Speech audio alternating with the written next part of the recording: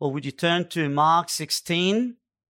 Mark 16, and we'll be going through verses 4 to 8. And just a footnote before I begin, here we come to the final and the last passage in the book of Mark. As you can see in your Bible, there is that square bracket at the beginning of verse 9, and then it goes all the way down to the end of what you have in this chapter. And the reason why there is that opening and closing brackets in this passage and then following passages, because this bit was added later. It is not part of the original manuscript. If you want to know more about this, feel free to come and speak to me and I'll talk to you about it. However, I don't want in any way to take this precious time and address the most important subject in the Gospel of Mark.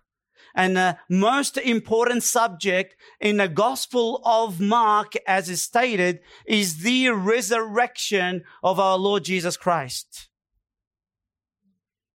The resurrection of our Lord is not just a belief among many other Christian beliefs. It breathes life to all of our belief. The resurrection from the dead, brothers and sisters, is the bedrock of all of our hope, all of our eager anticipations. Without the resurrection, Christianity would be just a wishful thinking. All our hopes will be like meaningless dreams that would begin by us entering into some sleep, and then it ends up when we wake up into our reality of whatever that reality would have been. What is the meaning of the resurrection of Christ? When Christ, our Lord, cried out, "It is finished," with his resurrection, it is as though it was the Father's response saying amen to that. Yes, indeed, it is finished. The resurrection is when God declared publicly his approval to what Christ has accomplished on the cross. It is the greatest evidence, the crown of all crowns, that proves that the debt for sin was paid, the battle against Satan is won, the jaws of death has been crushed, and the eternal life is secured. It is God's personal signature upon the redemptive work of Christ on the cross. It is the seal of God's divine ring. Suppose that Jesus bore our sins. Suppose he did that, but without any resurrection. And if Jesus had remained incarcerated in his tomb and his body decayed, what assurance would we have had that our sins were forgiven? How could we say that Jesus was any better than Muhammad or Hare Krishna or any of those old false teachers whose bodies decayed in their tombs? If our Prince of Life was still subject to death, then what hope do we have that we will pass through death to glory? As Paul said in 1 Corinthians 15, if Christ has not been raised, then our preaching is vain, your faith also is vain. And if Christ has not been raised, your faith is worthless. You are still in your sins, and we are of all men most to be pitied. And if this was so, if the resurrection was not there, it did not exist, we might as well say that Christianity would have won the trophy of the most miserable and irrelevant religions of the world. But aren't we glad that this is not the case? Aren't we glad that God attested that Jesus indeed satisfied the wrath against us by raising him up from the dead? Thanks be to our God. He did not leave us in any doubt. Praise be to our God that he affirmed the benefits of Christ, because Jesus did indeed rise from the dead. And this remains to be a historic fact that is undeniable, irrefutable, even by the most scholarly minded of this world. The greatest critiques that this world could ever produce against Christianity come to this one singular event in history, namely the resurrection of Christ, and they are all humbled and they lay their hands upon their mouths in utter astonishment. They're all dumbfounded because the evidences for Jesus' resurrection is too great to be denied. And in this narrative, as we examine the evidences at hand that point to the physical resurrection of Jesus' body, the question that we all must answer: what are we going to do about the empty tomb? And this fact bears heavy upon our hearts to respond to, because the resurrection from the dead affects every single one in this room one way or another. Are you an unbeliever? The physical resurrection of Jesus means you have been weighed in the balance and found wanted. Because Jesus is coming back for you to judge you if you do not quickly place your trust in Him for your salvation. Are you one of His? Well, what's waiting for you and I is a real glorified body, just like our Lord's body. A body that knows no sickness nor pain. A real physical body that is able to enjoy all of Jesus' blessings plus Jesus Himself. A real physical world, a new earth where we will live together, rejoice together, worship together, laugh together, fellowship together without any sin that could possibly hinder our enjoyment. But get this. This is the catch. This is important to note. That Jesus promised that what we do in this life will impact our eternity to come. What you do before resurrection, before our resurrection, will impact what is to come after our resurrection. How will you respond to the resurrection of Jesus Christ? Well, let's read Mark 16 verses 4-8. Looking up, they saw that the stone had been rolled away, although it was extremely large. Entering the tomb, they saw a young man sitting at the right, wearing a white robe, and they were amazed. He said to them, "Do not be amazed. You are looking for Jesus the Nazarene, who has been crucified. He has risen. He is not here. Behold, here is the place where they laid him. But go, tell his disciples and Peter, he is going ahead of you to Galilee. There you will see him just as he told you." They went out and fled from the tomb, for trembling and astonishment had gripped them. And they said nothing to anyone, for they were afraid. Just moving back a few steps, and I just want to talk to you about the kind of faith that we reject, that is roaming around even in many Reformed churches, called blind faith. We reject this kind of faith. It's a kind of faith that is anti-logical.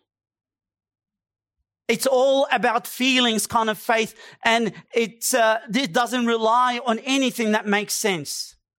If you want to deal or discuss or talk about mathematics or science or anything of this matter, yes, you need to have your brain. You need to use it.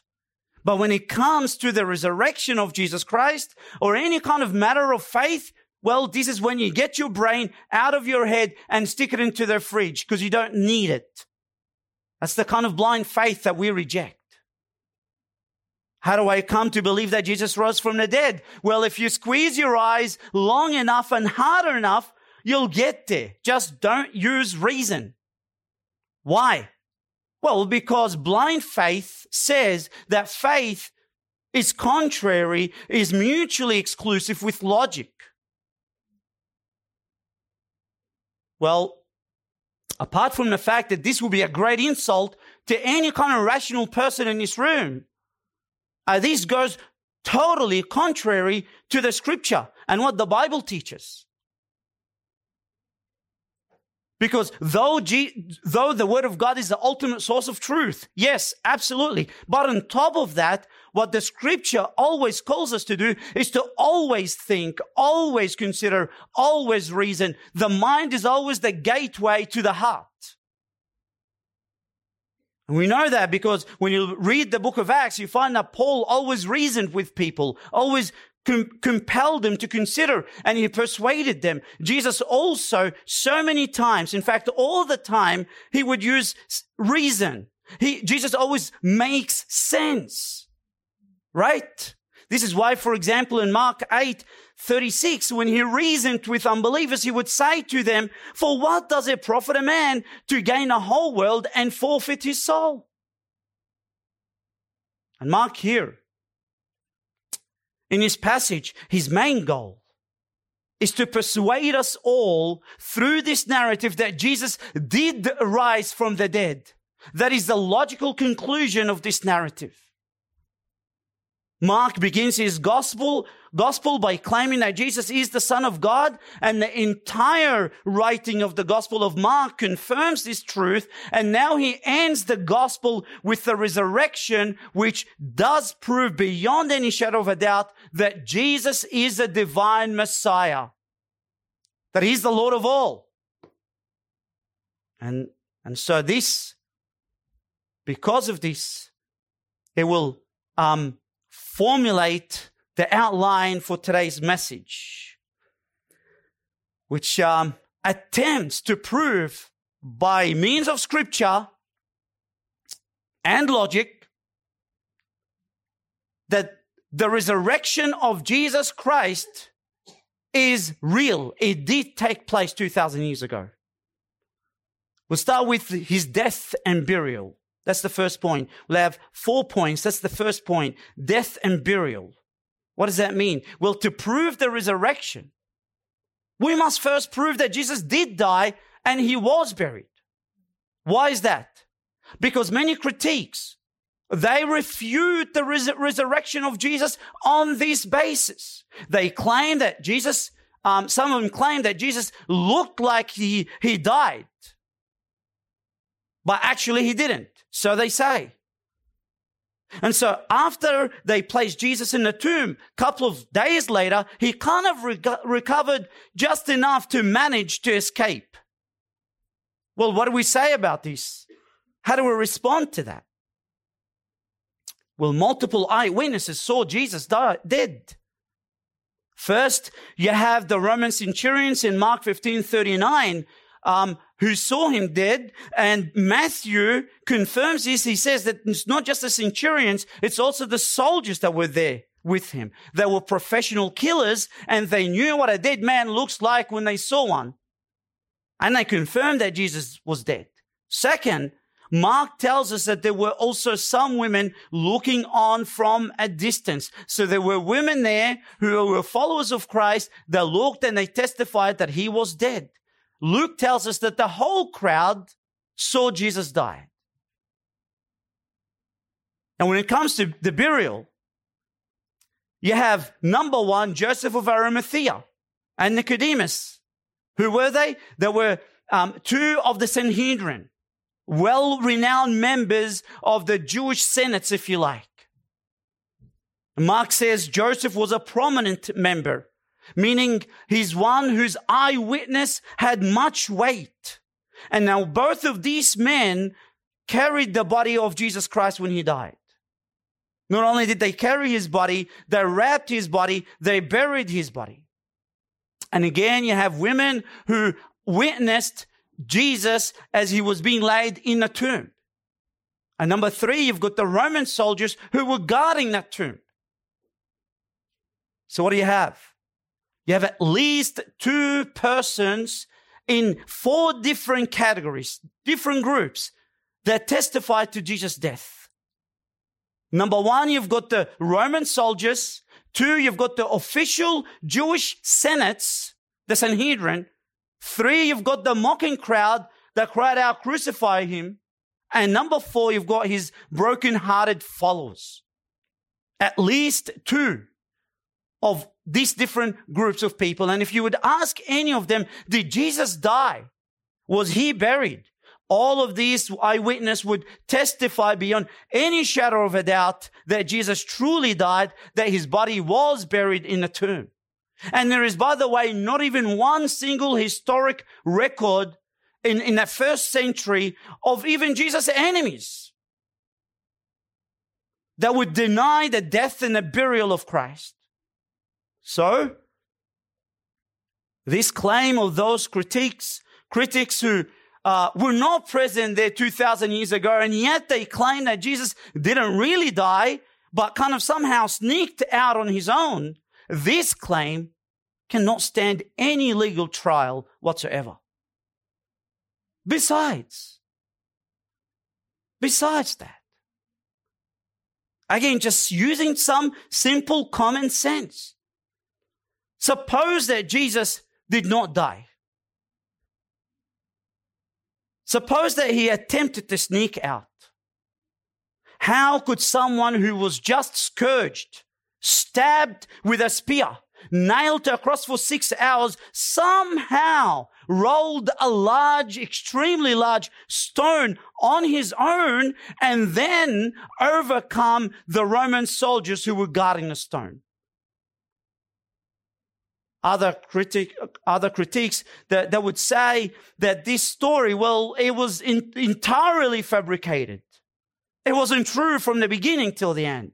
It was just made up by Jesus' followers in order to con people into believing Christian faith. Really? Think about it. Who was the only person who had the courage to go to Pontius Pilate, ask for Jesus' body in order to give him an honorable burial? Well, it wasn't one of Jesus' relatives, nor was it his disciples. Who was it? It was one of the Sanhedrin members that Mark explicitly tells us all of them falsely condemned Jesus to death.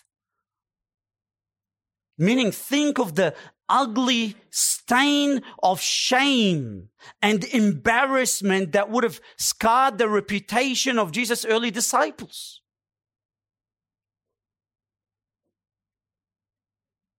If you were intelligent enough to fabricate a story to con people in believing a lie, it's just a lie. Surely you would have this cleverness, the cunningness to fabricate a story where you're going to come on top, right? Or at least, the very least, not to shame yourself in it for life. This would be absurd. It would be illogical. And yet, this is what Mark affirms to be the true story behind the death and the burial of Christ. Jesus did die and he was buried. But what about the empty tomb? Was the tomb really empty on Sunday morning? Because in order for the resurrection to have taken place, then we must prove that the tomb was empty. So we come to the second point, the empty tomb. Now, just to set the scene in the background and what we've looked at so far up until today's passage is that if you examine the 4 Gospels, you find that Mary Magdalene was the first person to come to the tomb. The other women arrived just a little bit later, and when by the time Mary arrived to the tomb, Jesus already resurrected, rose from the dead. The angel rolled the stone at the entrance of the tomb. The Roman guards that were present there, they freaked out and they fled the scene. And so Mary came and she found the tomb empty. She didn't know much about resurrection. She didn't know anything about resurrection. And so she started panicking. And in John chapter 20, verse 2, tells us she ran and came to Simon Peter and to the other disciple whom Jesus loved, that is John. And she said to them, and pay attention to what she said, her own testimony. They have taken away the Lord out of the tomb. So although she didn't believe in the resurrection, and by the way, no one believed the resurrection. No one had in his mind that Jesus was going to actually rise from the dead. He predicted it. He told them so many times, but no one believed it.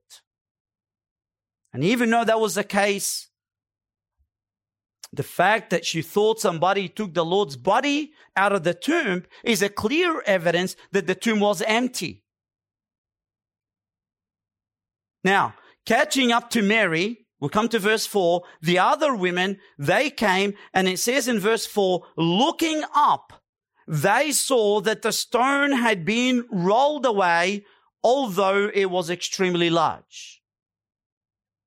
So the angel rolled away the stone. And by the way, it's very important to note here that the angel did not roll the stone away so that Jesus would get out. If you recall, Jesus' resurrection body was able to penetrate through walls. He did that so many times when he appeared to the disciples. So it wasn't for Jesus to get out of the tomb. No, the stone was rolled in order for the eyewitnesses to be able to enter the tomb. Now, who were the eyewitnesses? In the Gospel of Mark, we have Mary of Magdalene, Mary the mother of James, and Salome. In the Gospel of John, it tells us that Peter and John, they were the ones to run to the tomb and enter and found it empty. Then you have Matthew 28 and verse 11. This is an interesting one because it says that the Roman guards saw what happened. They were also eyewitnesses to the empty tomb.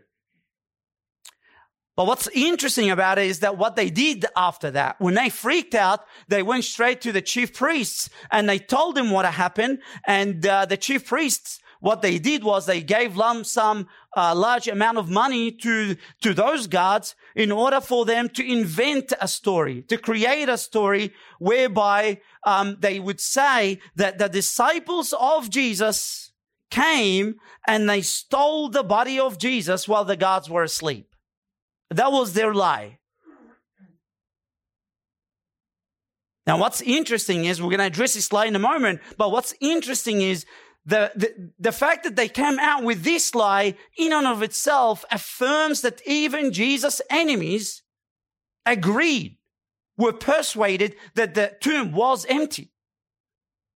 That's why they came up with this lie. Had they believed that somehow Jesus' body was in a tomb, they would have presented the body of Jesus and it would have brought death to Christian belief at that time. But they couldn't. The tomb was empty and they also agreed to it. Now, could it be true? Could this claim that the disciples somehow stole the body away while the guards were asleep to be legitimate? Could it be? Well, again, let's think about it carefully. In order for the disciples to steal the body, to roll an extremely large stone, and then carry the corpse in the middle of the night, this would have created a tremendous loud of noise. Now, if this was the case, did the guards have deep sleep? Were they in deep sleep? And if that was the case, if they had so much deep sleep so that they couldn't even hear the loud noise, how did they know that it was the disciples that stole the body and not somebody else? How did they know that? Or was the noise of the moving of the stone was so loud that they woke up from their sleep? Well, if that was the case, why couldn't they overcome the disciples with their weapons and their killing skills? Knowing that if they failed to overcome the disciples, their necks would have been on the line. because they would have been rendered clumsy in their duties. So, did they wake up or were they still asleep? And suppose that somehow that these terrified fishermen, uneducated fishermen, somehow out-clevered the guards. Why couldn't they capture the disciples later and torture them in order for the disciples to confess where they laid the body? I mean, it's not like the Romans believed in human rights and they couldn't torture people, right? But Jesus did die. He was buried. The tomb was empty. Jesus couldn't overcome the guards and run away with his scourged, pierced, nailed body. The coward disciples couldn't out-clever the guards, plus all the eyewitness accounts. All of these point to the fact that there was a triumphant resurrection from the dead, exactly as the Old Testament and Jesus himself predicted so many times. And if these were not enough evidences, we come to the third point, the resurrection. The resurrection. Did Jesus really actually rise from the dead? Spurgeon said, I risk my whole eternity on the resurrection.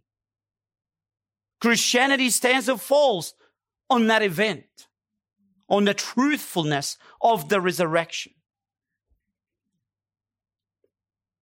So back to the narrative, when the women found a clear access to this tomb, verse 5, it says, entering the tomb, so they entered the tomb, they saw a young man sitting at the right, wearing a white robe. So these women entered the tomb and they found a young man. Who's a young man? Matthew tells us he was an angel appearing in the form of a man. Angels did that so many times. They come in form of man. That's not unusual. His countenance, Matthew tells us, was like lightning. His clothing was as white as snow. Now Luke tells us there were two of them. But it seems like Mark was interested in the one who was the spokesman of the two angels. So as the women entered in and they looked, here are two young men sitting. They were shocked. It says there in the Gospel of Mark, they were amazed. So they were so overwhelmed with the dazzling brightness of the angels. Of course, I'm sure you would. I would. Luke 24, verse 5, it tells us that they were so shocked. It says they were terrified and they bowed their faces to the ground. And the angels were well aware of this, of course, seeing women coming in and terrified and bowing down. They knew that they were scared. So in response, in verse 6, it says, and he, that's the spokesman of the two angels, said to them, do not be amazed. Meaning, don't be afraid. It's not the time to be afraid. It's a time to rejoice. Why? You're looking for Jesus the Nazarene, who's been crucified? Meaning, I know exactly who you're looking for. You came to the right place at the wrong time. How come? He's long gone. He's long gone. It says he has risen. He is not here. So these were the two angelic beings. Eyewitnesses. Confirming the resurrection of Jesus, and it had to be true. Do you know why? Because the scripture again and again tells us the testimony of 2 or 3 witnesses, the truth would be established. This is why you'll find always at least 2 witnesses to affirm the resurrection of Jesus Christ. That's why John and Peter ran. That's why there is Magdalene, but there were also 2 other women that were there. And 2 angels here. Nicodemus and Joseph of Arimathea. Anyway, so to validate their claim, this angel said, "Behold, here is the place where they laid him." Meaning, go ahead and check it out for yourselves. According to John, what did the women see when they entered into the tomb? Well, they went in, they checked, like Peter and John did the same thing too, and found linen cloth that he was wrapped with lying there, and that piece of cloth that was covering his face, what was it like? It was neatly folded. Neatly folded. What does that mean? Well, nobody stole Jesus' body. No thief steals a body and somehow has just enough time to fold the cloth and then runs away. Well, who did it?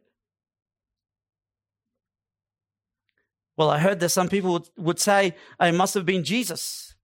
His mom taught him since he was young to make up his bed when he wakes up. And so that's what Jesus did. I found this to be the most interesting and most appealing to the case. Anyhow,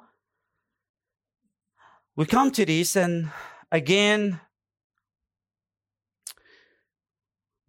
the skeptics would say, "Oh, well, it's all fabricated fairy tale story.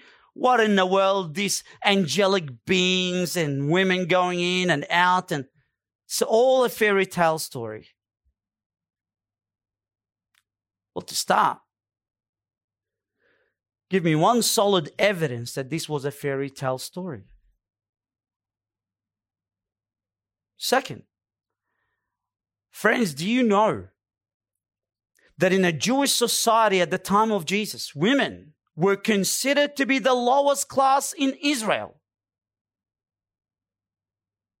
Back then, women were not to be seen or heard.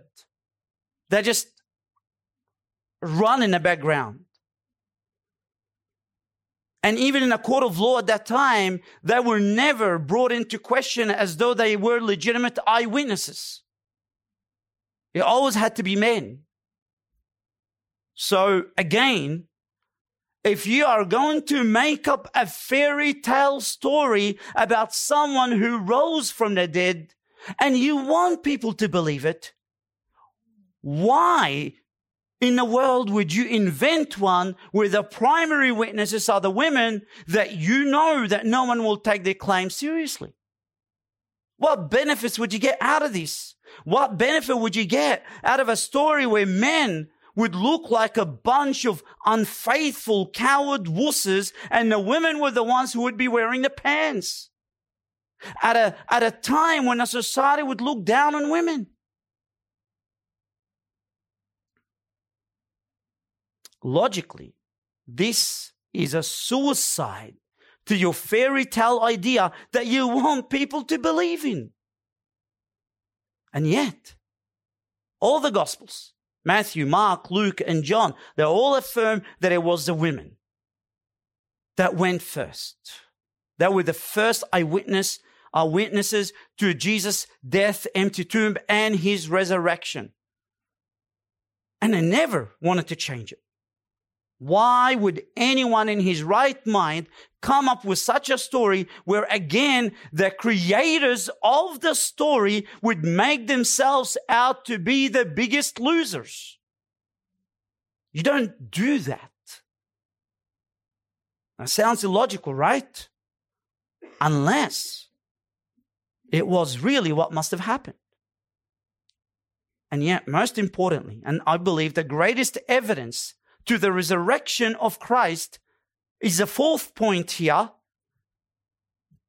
which is post-resurrection. Post-resurrection. So verse 7, it says, "But go tell his disciples and Peter." He separated Peter from the rest of the disciples.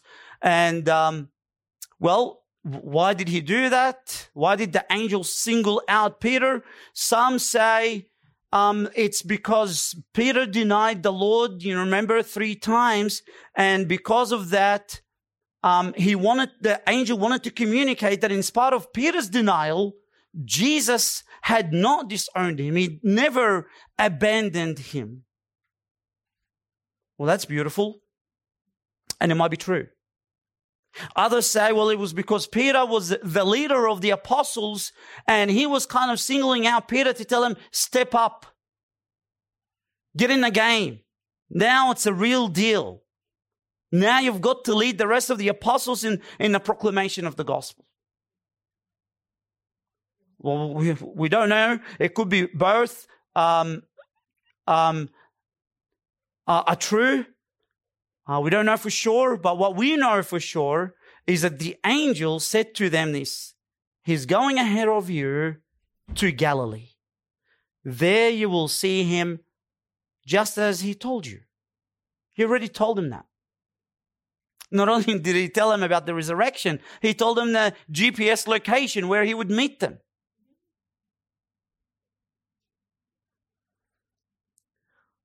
He did tell them that in the Gospel of Mark 14, verse 28. We looked at that before, where Jesus did say to them that I will go ahead before you into Galilee after his resurrection. Galilee. Galilee was a place where Jesus saved them, where Jesus called them into ministry, and it is Galilee where Jesus will give them the Great Commission. It was in Galilee. But what did the disciples do? They were so scared. Their hearts were full of fear. They didn't follow Jesus' command. They stayed in Jerusalem. And they stayed in Jerusalem up until a time when Jesus appeared to them. And he told them, come on, guys, come on, go to Galilee. And then they went to Galilee. And that's where he appeared to the apostles. And according to Paul, to over more than 500 disciples, Jesus appeared to them. He showed them his wounded side, his pierced hands. He ate with them. He spoke with them. He did all of that. And then guess what happened after that? What was the impact of this? Those coward, discouraged disciples, after they saw the risen Lord, they were compelled to proclaim his name to the ends of the earth. The salvation is in the name of the risen Lord Jesus Christ. Do you know that every gospel message in the book of Acts, the one thing that is shared in common, the one thing that was referenced every single evangelistic message is the resurrection of Jesus Christ. And so they did that even to the point that the majority suffered greatly and died violent death for the preaching of the resurrection of Christ. Again, some skeptics that don't really use the logic properly, accurately, they'll look into this and say, oh yeah, so what? The world is full of dumb religious fanatics that die for what they believe to be true. Big deal. I mean, haven't you heard of suicide bombers? All these people that just die for what they believe in to be true when they're wrong. Well, what do we say about this? We say, who cares what people believe to be true? That's not what we're talking about here. We're not saying that the disciples died for what they believe to be true. No. What did they die for? They died for something that they actually saw with their eyes. Their hands have touched. So, Mr. Skeptic, you've got to explain 2 things. First, you have to explain, how do you account for the radical change from being so discouraged, so scared disciples to now they go all the way out and they want to praise him, they want to adore him, they want to worship him and live for him kind of disciples. How do you explain this radical change? Something must have happened. What was it? Secondly, which I believe to be the uppercut, is that you have to explain how they're willing to go to the ends of the earth to proclaim the gospel, salvation in his name. What did they gain out of this? Let me tell you that what they gained. Nothing but persecution, martyrdom, no benefit whatsoever. The scripture tells us even that they were imprisoned, they were flogged, they were stoned, they suffered shipwreck, financial suicide, exposed to death again and again and again. And then they finally died for something that they claimed to have seen and heard, not believed in. How do you logically, rationally explain that?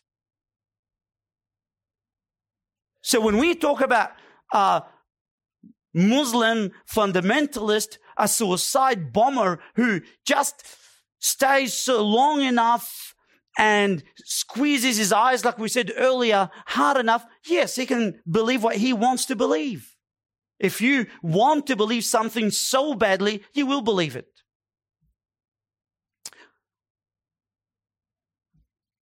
And if that is the case, of course, it's easy to explain it away.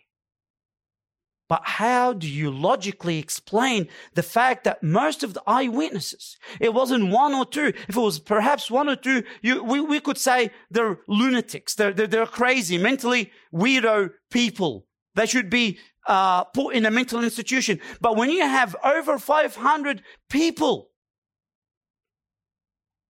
and most of them died for what they saw, heard, and touched, how do you explain that? You know, nobody dies for a lie. Yes, perhaps if back then there was some insurance and they want to pay their children and they were poor and starving, they'll die for a lie. But there was no insurance 2,000 years ago. Who would die for a lie? In fact, we can take this even a step further and say, who would dare to even die for something that is true, that is unimportant and insignificant? Right?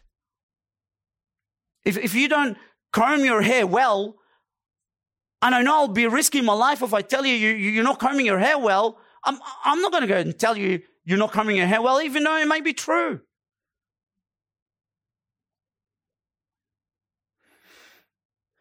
For those disciples to be willing to be tortured to death, it means Jesus' resurrection was both true, but not just true, but crucially important to be proclaimed. And this is why Mark ends his gospel with verse 8 about the women. That's how important and amazing the resurrection is. That says about the women that they went out. And look at the words that describe the women at that time when they realized that Jesus did rise from the dead. They went out and fled from the tomb, for trembling and astonishment had gripped them. And they said nothing to anyone, for they were afraid. They were amazed. Anyone who opens his eyes and embraces the reality of Jesus' resurrection, it would be so breathtaking that he must be awestruck. It is a jaw-dropping, soul-gripping truth. But Jesus did indeed rise from the dead. That is to say that Jesus is not confined to the law of death. They were trembling. He is to be feared. Astonishment. He's to be adored. Because Jesus is such mind-boggling kind of person. He's a God of astonishment. He's a God of fascination and amazement, a God of wonder and admiration. He is unpredictable, incomprehensible, unfathomable. So the question is then, how will you respond to the resurrection of Christ? Jesus is the Son of God.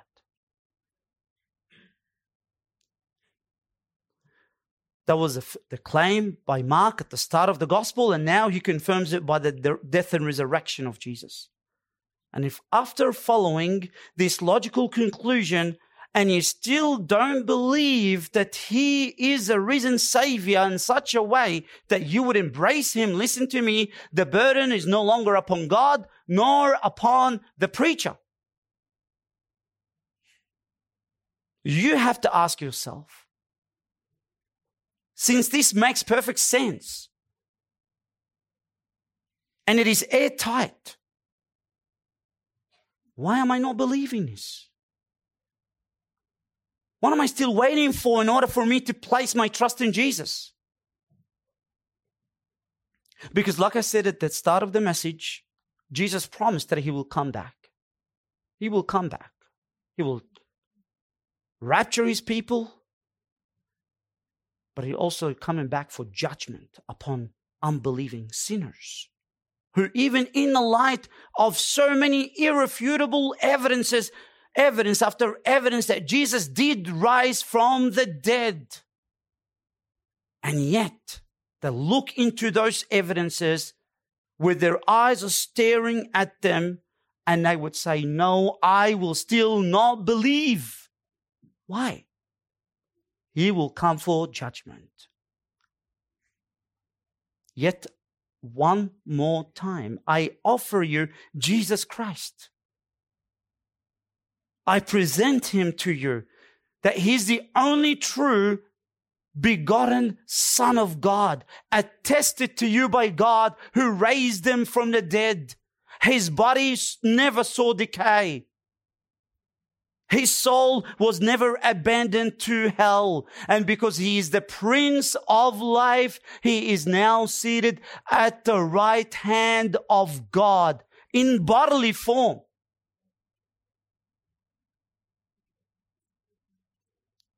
Some people say, Jesus rose from the dead. We know that his spirit is everywhere. His spirit is here and there. And Jesus rose from the dead in a bodily form. Physical resurrection.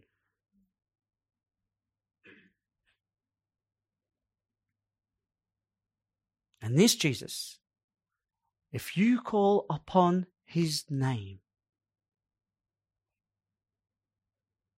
if you consider him as your perfect substitute, your perfect representative before the Father, if you take him to be your Savior and salvation, if you but receive him now as your Lord of your life, the Savior of your soul, I stand upon God's word and I say to you, you will be saved. Even now. Well, to my brothers, as I was researching and writing this message, I came across a wonderful quote.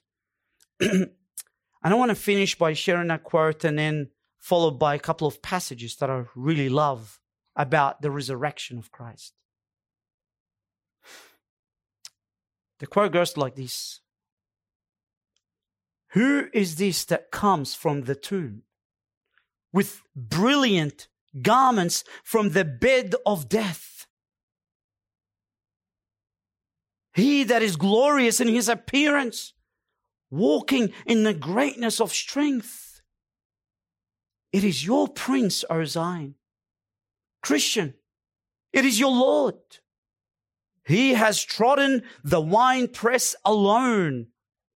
He has stained his clothing with blood, but now, as the firstborn from the womb of death, he meets the morning of his resurrection. He arises, a conqueror from the grave.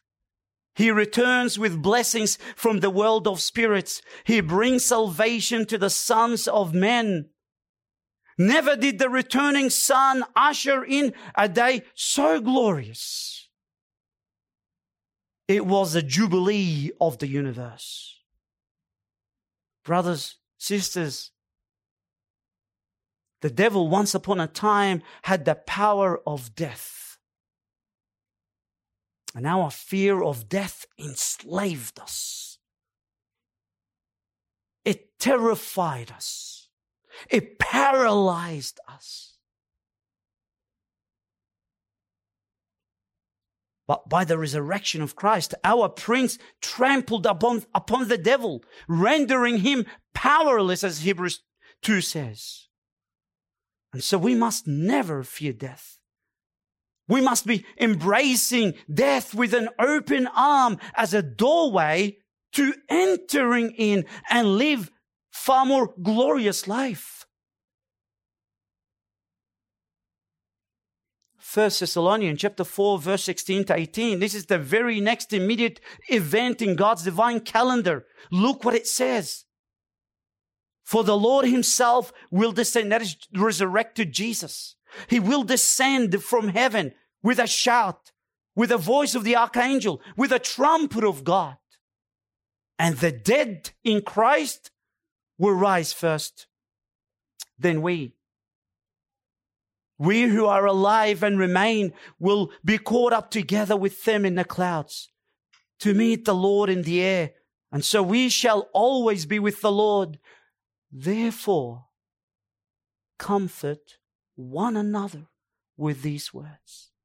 Just like the Lord Jesus Christ rose from the dead, so we will rise from the dead. Let us sing with the biblical song that says, death is swallowed up in victory. O death, where is your victory? O death, where is your sting? The sting of death is sin, and the power of sin is the law. But thanks be to God who gives us the victory through our Lord Jesus Christ.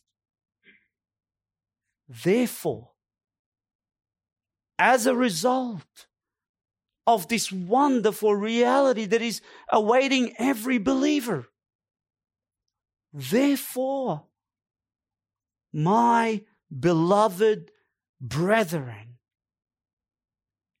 be steadfast, immovable, always abounding in the work of the Lord, knowing that your toil is not in vain in the Lord. One day, no matter how much money you and I have in the bank account, it will equal dust. Dust. And the house and the mortgage and your backyard and your veggie patch and your shed and your cars will equal to sand. Sand. And your relationships outside of Jesus Christ, no matter how much that makes you feel good, when you enter into the grave, you will agree with Solomon when he said, vanity of vanity and grasping of the wind. Brothers, the resurrection is real. Eternal life is real. Brothers, sisters, this is a time to work hard. This is not the time to waste our lives watching television, wasting our lives. doing stuff that will equal to sand, dust, and dirt. This is a time to work hard for the Lord. And even if persecution arises, remember that the Son of God, just as He rose from the dead, He opened death, and death became a tunnel for us, so that we will also follow His resurrection. Keep your eyes on eternity, brothers.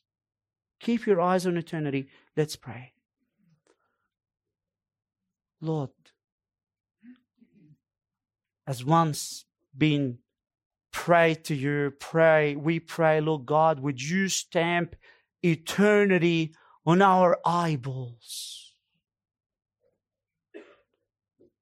Would you remind us, Lord, that our time on earth is very short.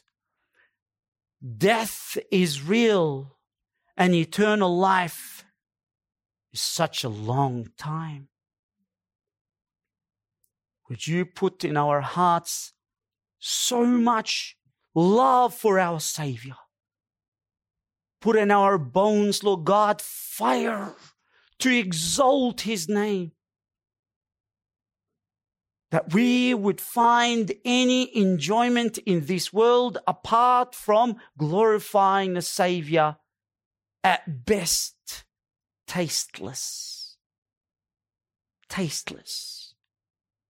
Not that we would not enjoy all the things that you give us from your hand, but we would return that and transform that joy of your creation into a desire to exalt Christ all the more with every minute that we have in our lives, that we will consider Christ so precious, so dear, that we would choose to dedicate these moments of our lives to Him.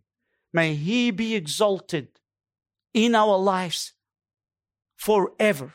In Jesus' name, amen.